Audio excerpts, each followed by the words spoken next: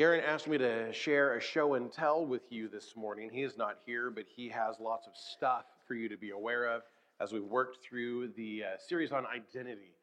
We had these cards available, kind of ran out of those. We've printed up some more of those, so you might grab one of those on the back table. Garen mentioned last week a few things. One was an inventory or God-centered identity. I know he guided church leadership through this tool, and I know I found it very helpful.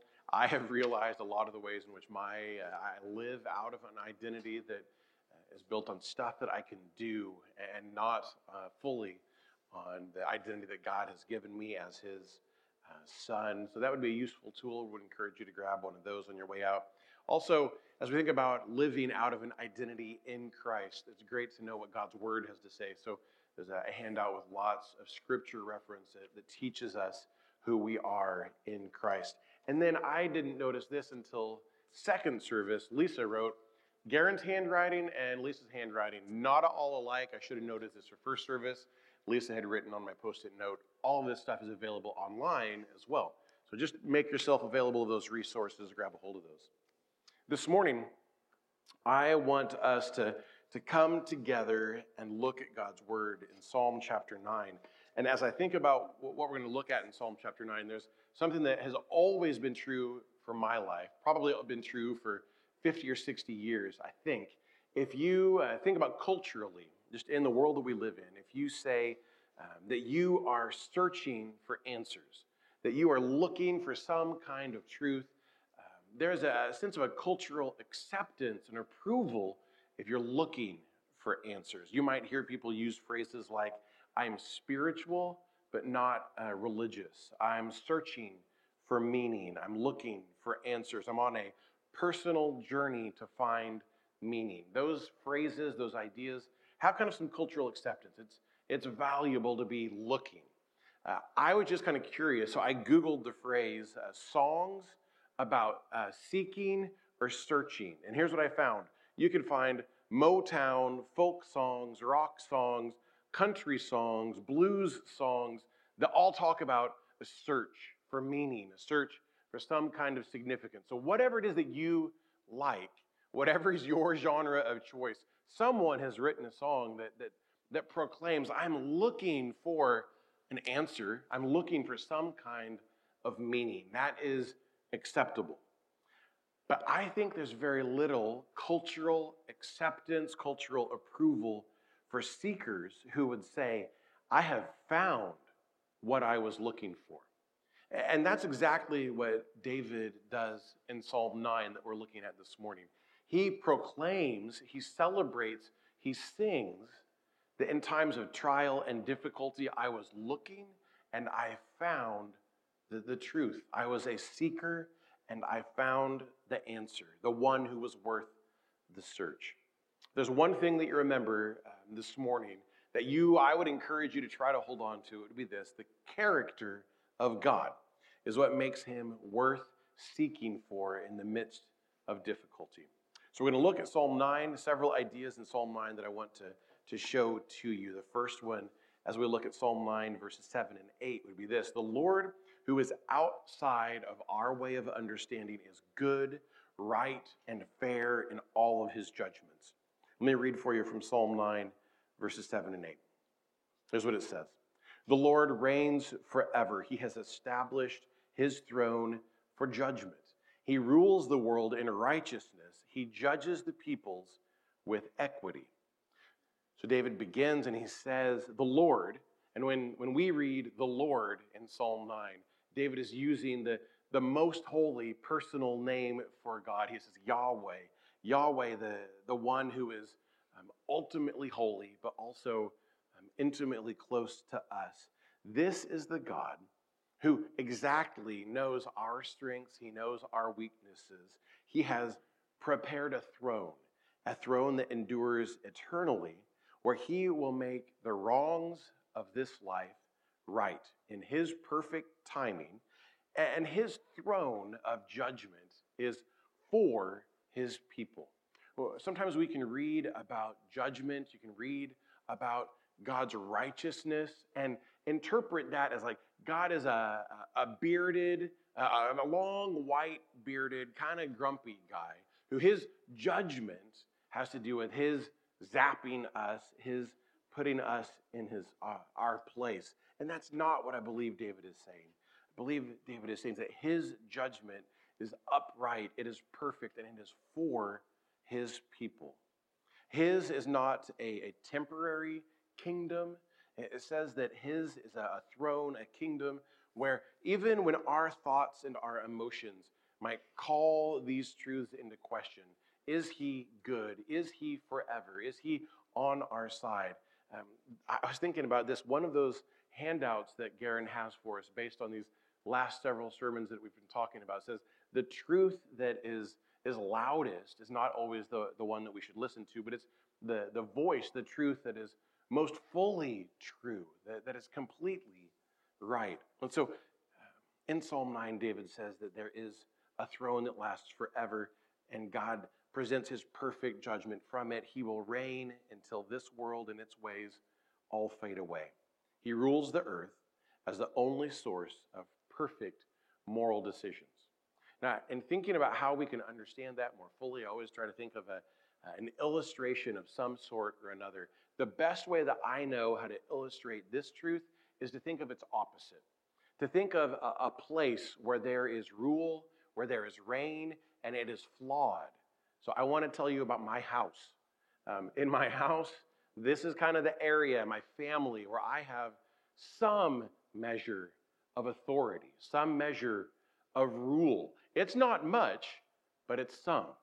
And I want you, if you especially are a parent, to think along with me. We praise God as we think about these words. We understand that God judges with perfect fairness, that he's always right in his judgments. But imagine if it weren't that way, if it were not so. So don't raise your hand, but parents, how many, just think about this. If you raise your hand and your kids are sitting next to you, they'll have some fodder for argument later. Don't raise your hand, I'll raise your hand, a hand for you. Raise your hand if you're me, if you have made mistakes in disciplining your children. In your reign and rule, you have gotten it wrong. You've made an imperfect judgment. Maybe it looks like this. Hypothetically, you take away a privilege from your son when it's actually your daughter who is the one who broke the rules. Maybe that's happened at your house. It's happened at my house for sure. I want to give you some sense of how I am flawed in my rule and reign. The other day, we have a dog. We've had a dog for about 8 months now. I think it's a picture of our dog. This is Lottie. This will make sense in a minute. The only reason to pick a good dog name is if it's a name that you can yell out the back door, right?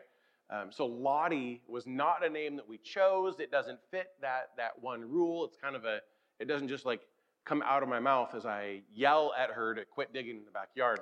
The animal shelter had given her that name, so it seemed like she's been using it for a while. We'll stick with it. So Lottie is our dog, has been in our house for about 8 months or so. Lottie has many bad habits, if you ask me. We love her. A couple of bad habits that I need you to know about this morning. She has a bad habit of eating the trash whenever she can find it. She has a bad habit of eating stuff out of the recycling bin, which can't be good for her. She has a bad habit of eating the rabbit's food if she can find it.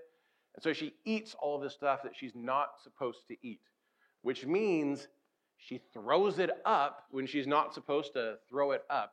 Now, I'm not sure if it was that situation exactly, if she had come in from the backyard, kind of muddy, and then started to run off down the hallway. Whatever the situation was, I, as the one kind of right next to her, yelled out a word of correction to our dog, but I didn't use her name. I can't remember which one of my kids' names I used. I yelled out, Olivia, Annalie, Samuel, Lottie. In my one sphere of great influence, I don't get it right. I yell out a word of correction at the dog, but I use the name of my sweet children. What's wrong with me? Well, the same thing that's wrong with you, the same thing that's wrong with all of us. I do not rule my home with perfect righteousness and equity. I am deeply flawed in my judgment in this silly way, certainly, but in a million other ways, I am deeply flawed in my righteousness. I don't get it right in my own judgment. And I am deeply thankful that the Lord is not like me, that in all of his judgments, in all of his ways, he is righteous and perfect. Anytime we look at a text, I always want to come away with some kind of application, point by point by point. So how do we apply the reality that we worship a God who is perfectly righteous in his judgments? What does that mean for us? How do we apply this truth?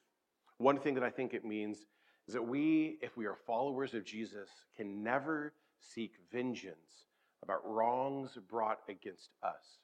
It's not our job to make things right. It is a perfect Father who makes things right on our behalf. I think so one way that we would put this into application. There's no need for me to lose sleep, for you to toss and turn in our desire to make things right when we've been wronged by someone else. We don't need to live for that. Instead, we leave that in the hands of our Lord, who is perfect in his judgments. If anything should cause us to lose sleep, it's not a desire that the scales would be set in our favor or that we should try to make things right. I think the thing that should cause us to lose sleep is when we recognize our own sin. When it confronts us, we bring it to the Lord in the discipline of confession, and then we sleep soundly, trusting in his great mercy. He's perfect in his judgments. And that part of his character should cause us to seek after him. Second thing I want you to see in the text is in Psalm 9, verse 9. That's that the Lord is our defense in times of oppression. Here's what verse 9 says. The Lord is a refuge for the oppressed and a stronghold in times of trouble. For those who are oppressed, the language says oppressed, you could understand as crushed, afflicted. Then the Lord is a refuge. He is a retreat. He's a stronghold. He is a high tower. He is our defense. For followers of Jesus across the globe, throughout history, there is a peace knowing that in fellowship with him, there's our refuge. Now, our oppressors might be different from the oppressors of King David. David writes Psalm 9 when the pursuit of Saul, who had become a maniacal king, he had been pursuing David. When that pursuit came to an end, when David was finally done with Saul's pursuit, he writes Psalm 9. So our oppressors might not look like a maniacal King Saul. They might not be in the form of tanks and missiles. Our oppressors are probably much more likely our own thoughts, our own lives that are sometimes upset by our anxieties, our stress. Maybe your oppressor is someone at your workplace. Maybe your trouble is found inside of your own family. Those are all appropriate things to bring before our Lord, who is a refuge. He is a stronghold. He is a high tower. Ukrainian pastor Vasily Ostiri wrote this week that he was not ready to evacuate Ukraine with his family as the Russian army invaded. He wrote for the Gospel Coalition these things. He wrote, "The church may not fight like a nation, but we still believe that we have a role to play in this struggle. I'm convinced that if the church is not relevant in a time of crisis, then it's not relevant in a time of peace. If you're a leader in a nation under attack, then the words of verse 9 are going to have even greater significance, aren't they? These words, that the Lord is a refuge for the oppressed, a stronghold in times of trial, that brings this perspective that it is the Lord, not nations, not politics, that will be your stronghold. In terms of application, in all of our troubles, the Lord is our refuge.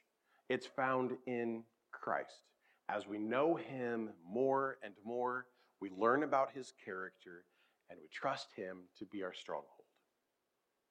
Third thing that I want you to see in Psalm 9 is in Psalm 9, verse 10, that the Lord is seeking us, and he invites us to seek after him. Here's what verse 10 says: "Those who know your name trust in you, for you, Lord, have never forsaken those who seek you." When we seek the Lord, he is there to be found. Maybe that seems kind of like a basic truth, something that we would hear or take for granted week after week at church on a Sunday, but it's not something that I want to take for granted, that when we seek him, he's there to be found. I would say it this way: there's no guarantee that I can make to you this morning that if you spend time in God's word and you spend time in prayer, that there will be a guaranteed answer to all of your problems and struggles.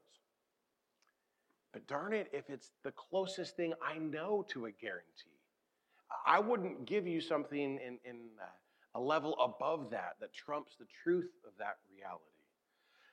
When I think about this idea that when we seek God, he is there to be found, that stands in contrast to what every other religion, every other religious book would teach you. You see, our God doesn't tell us to just be quiet and follow the rules. Some of you might have grown up with that idea, but that's not an idea that comes from God's word. God doesn't teach us that we should lose ourselves in meditation and contemplation and disappear into the world that we live in, or a great big universe or a force. God is not annoyed with us. He doesn't want us to be quiet and settle down. God doesn't teach us any of these ideas, but the gods of all of the other religions say just obey, disappear, fade away. But our God says to us, the one true God, says that in seeking after him, we might just turn towards him and seek him for the joy of being in his presence. That's what our God desires, that we would simply find joy in his presence, to learn about his heart and his character.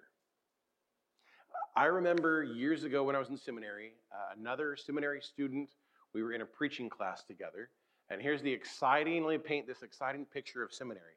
A dozen not so good wannabe preachers taking turns preaching sermons.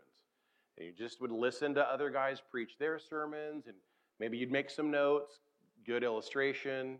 The rest of this was bad. We would make those notes about each other. The professor would give us feedback. Good times. Maybe I talked some of you out of ever going to seminary now that you know what it looks like. One of my peers, preaching a sermon in preaching class, preached a sermon that said, essentially, we have to follow God out of this duty, a sense of responsibility. He kind of had some militaristic illustrations, kind of like going to boot camp. We have to follow God because it's our duty. And our wise professor at the end of his sermon reminded us all that following God is not something that we do out of duty. It's not the same thing as making your bed in the morning, doing your chores, doing some push-ups to make sure that you're physically healthy. It's not a duty or an obligation, but it's a profound joy. Seeking God should be like falling in love. Seeking after God should be like finding a cool drink on a hot summer's day. Seeking after God should be like winning the lottery.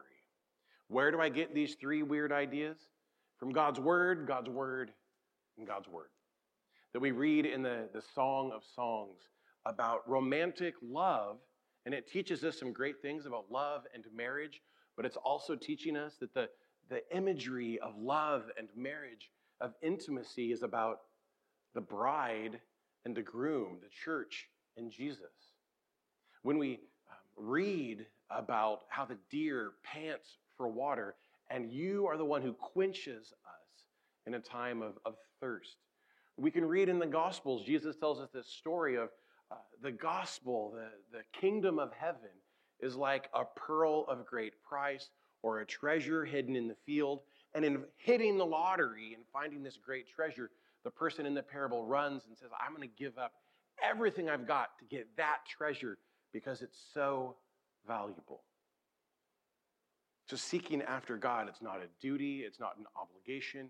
It's like falling in love, a drink on a hot day, or hitting the lottery. I told the first service, I'll tell you as well, don't come at me after my sermon to tell me about how the lottery is bad, because I'll tell you even more how I agree. But you get the idea, right? I see people in the gas station putting their hard-earned, probably their Social Security checks towards trying to hit the lottery to get something for nothing. Here's something that's so much greater, and what's required is that we would recognize that God is seeking after us and that we would respond by seeking him as well.